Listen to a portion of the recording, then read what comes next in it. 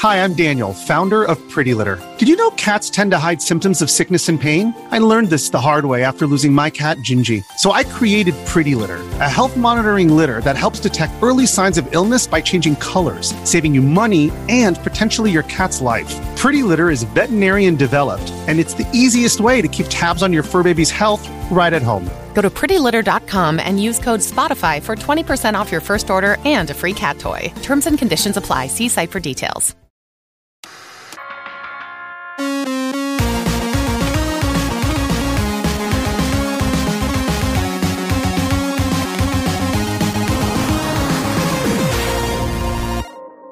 Hey everybody, welcome to this week's podcast. I got to record this one a tiny bit earlier than usual, so I may have missed some last posts that came in after I recorded, but don't worry, I'll catch up on everything next week, and as always, you can always just go to RetroRGB.com to see things come up in real time. So anyway, let's jump right in.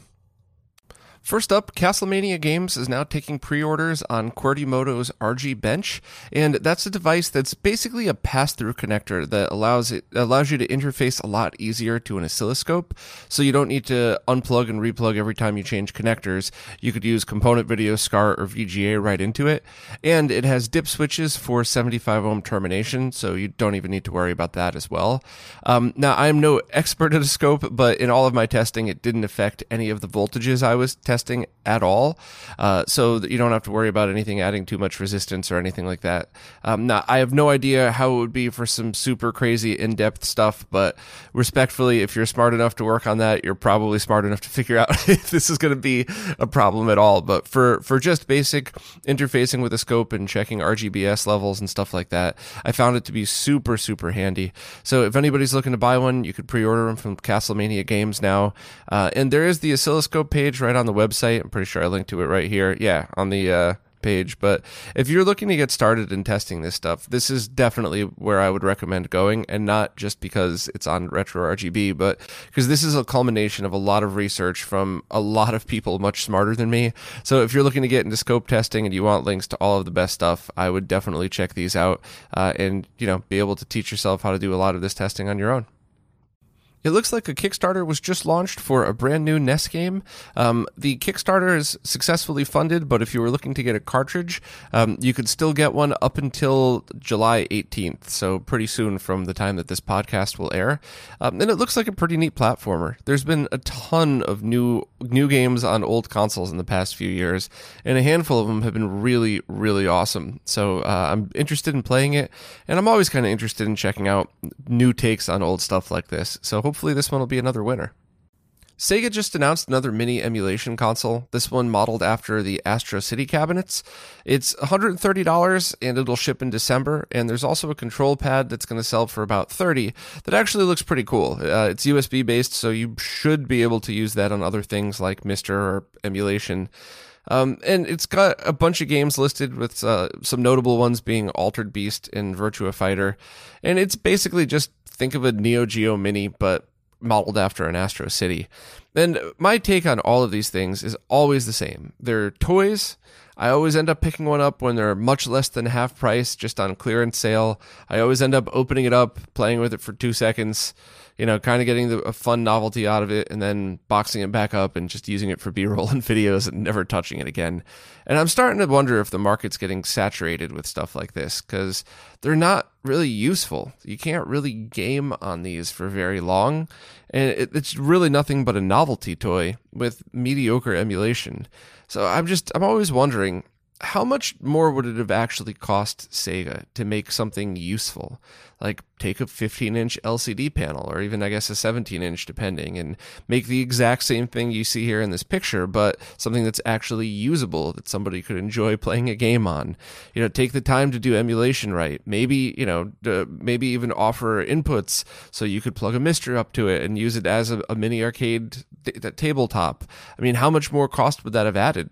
$50 maybe a little more if you consider shipping.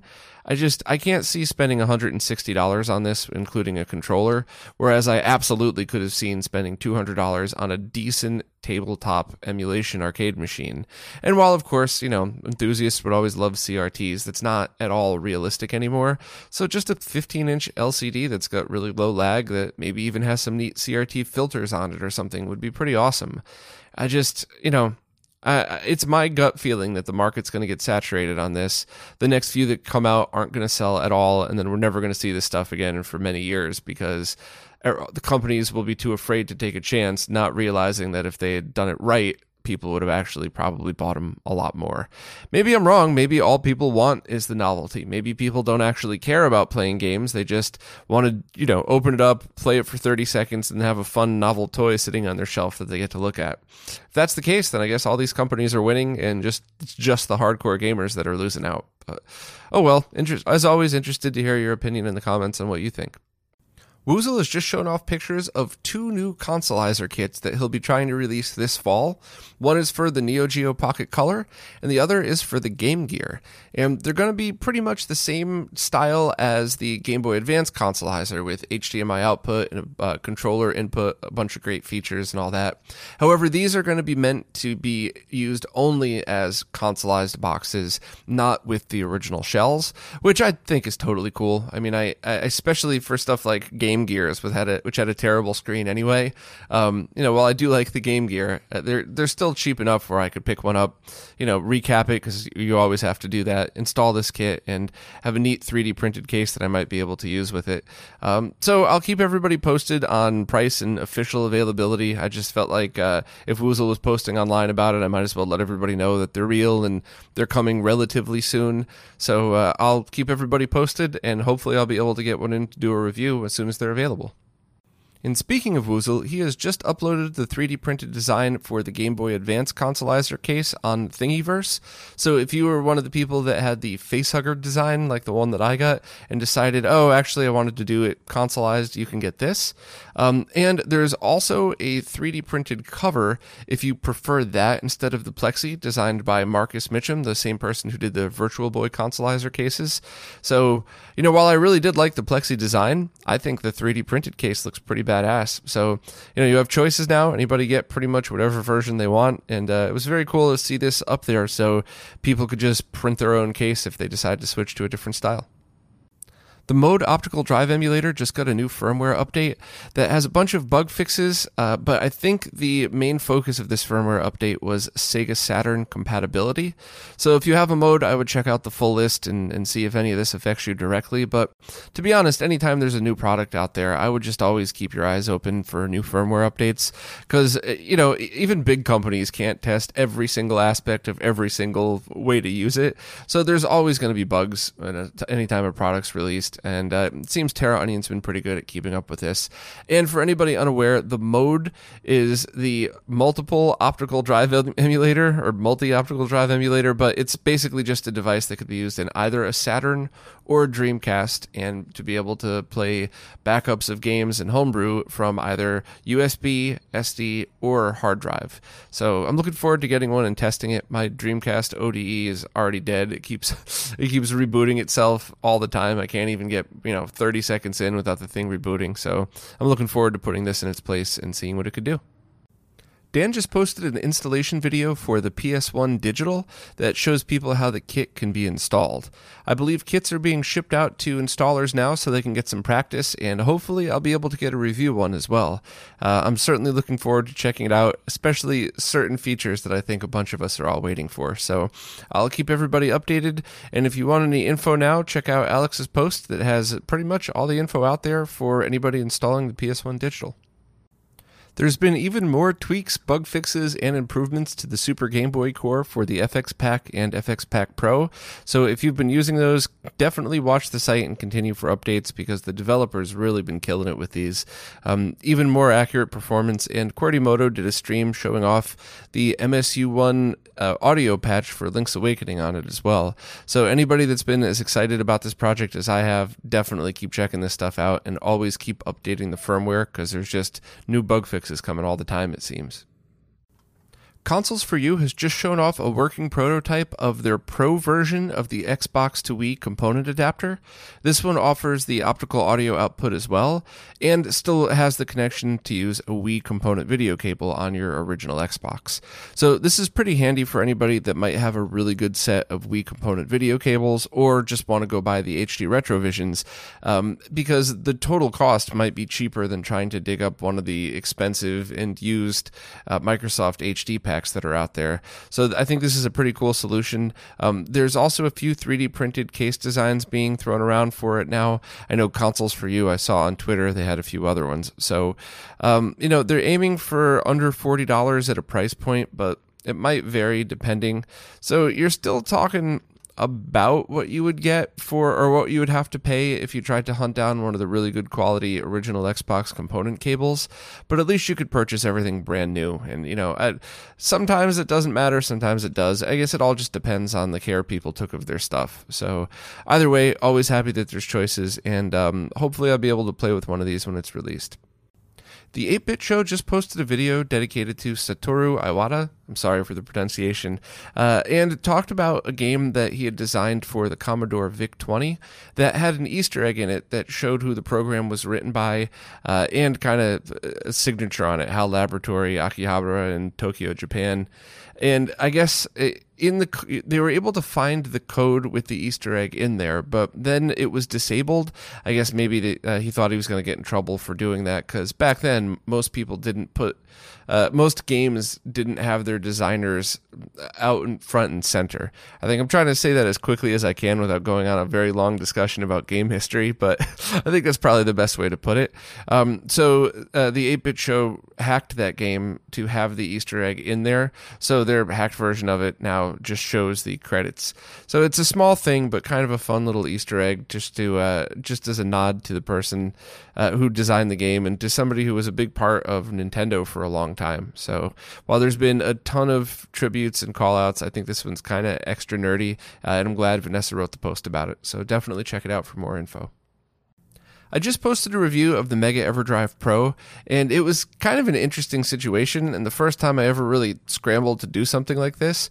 But I had received the EverDrive on Friday, and I thought, okay, well, I have a bunch of stuff scheduled for the next few weeks. Let me just wait for Crix to get some firmware updates out there, because there's already a few reviews that showed that there were some very obvious launch day bugs that are probably going to be fixed right away anyway.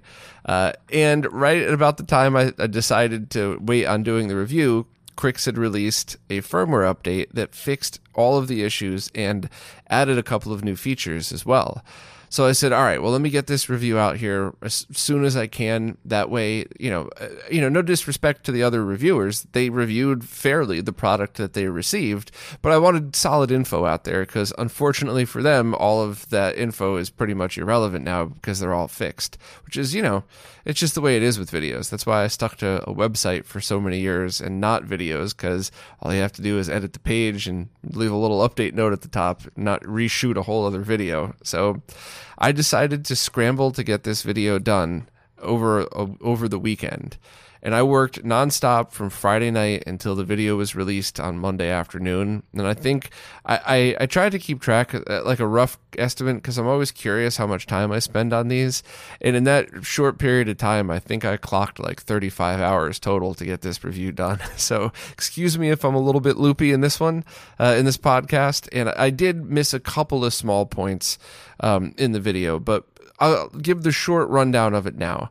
Basically, I compared the Mega EverDrive Pro to the Mega SD, and both are awesome. They both have their own differences and features, and I made the point in the video that we're all very lucky that we have the ability to nitpick now. Now there isn't just one thing that's out there that can do Sega CD support. Now we could say, oh, I like the menu better, I like the form factor of the cartridge better. Whatever feature means a lot to you, you could choose based on, which is really great. It's that's the spirit of competition in a good way. And they're both awesome, so pick whichever one you like. And we are all very lucky that our TBO was nice enough to come in and talk about the MD4A analysis.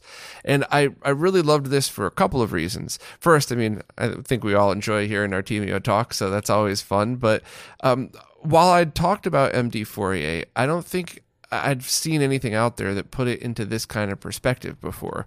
So I wanted it explained in a way that would do all the testing justice, because the MD Fourier team helped me pretty much all weekend do all of these tests, and it was hours and hours and hours of testing. And I didn't want to just say, and after MD Fourier testing, this looked like this and that looked like that. I mean, it didn't do the team justice for all the work that they helped me do. And it also didn't do the justice of how quality both solutions are. So Artemio started out by first talking about the differences between the Genesis console I used for my recording and the one that he used. And it's so important that he did this, because without this, you could easily look at these graphs and go, wow, that's way off. That's not even close. But then when he explained it, you realize that these are actually incredibly close, and that it was a very good thing that it looked the way that it did. Next, Artemio compared original Sega CD to the Mega SD and original Sega CD to the Mega EverDrive Pro, which is important because for pretty much every Genesis game, I think all of them, they use the audio chips that are on the Genesis itself. So there's never really going to be a difference between a ROM and an original cartridge. They're going to sound exactly the same. However, both of these cartridges use not just an optical drive emulation, but a full FPGA core that emulates the entire Sega CD hardware. So it was really impressive to see how Crix obviously used the MD Fourier software to tune his, and it's incredibly accurate. But it was also really impressive to see how accurate the Mega SD is, especially because it was originally designed before MD Fourier was even released. So they had to do all that by ear, and it was a good reflection on everybody that was part of the team that did that for Terra Onion. So very, very cool to see both. And overall, I mean, like I keep saying, I think they're both great cartridges, and I just really happy that now we have excellent choices to go on.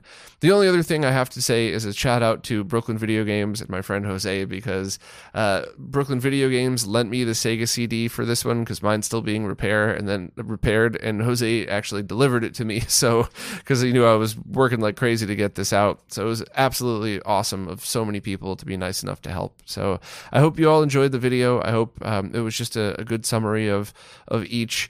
And I'm really glad that solid info is out there now about the EverDrive Pro, because after that firmware update, everything changed. And lastly, the GC loader just got a firmware update that protects it from bricking if power is lost during a firmware update. And while this certainly isn't as fun and fancy as the last firmware update that allowed for instant booting, I'm always really happy to see people putting some focus on safety as well. So if you're a GC loader owner, I would do this firmware update immediately and be very careful. And then after this update's done, you don't have to worry about it ever bricking should the power get pulled out during a firmware update. Well, that's it for this week. I guess this one was on the shorter side, but I always just try to talk about each segment as much as I feel is necessary to do it justice.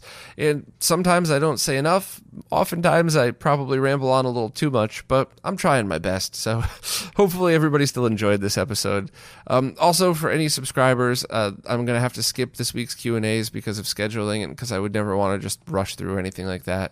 But I'll be back to a schedule next week.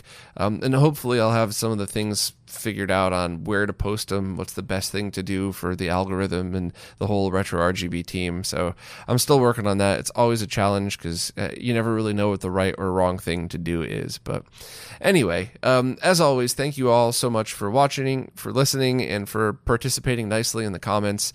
I really do enjoy reading people's opinions, even if we completely disagree about something. As long as you're not, as long as you're mildly respectful about your opinion, it's always appreciated. And I do, I don't always change my mind, but I do often get a different perspective on things when people disagree. So feel free to fire away.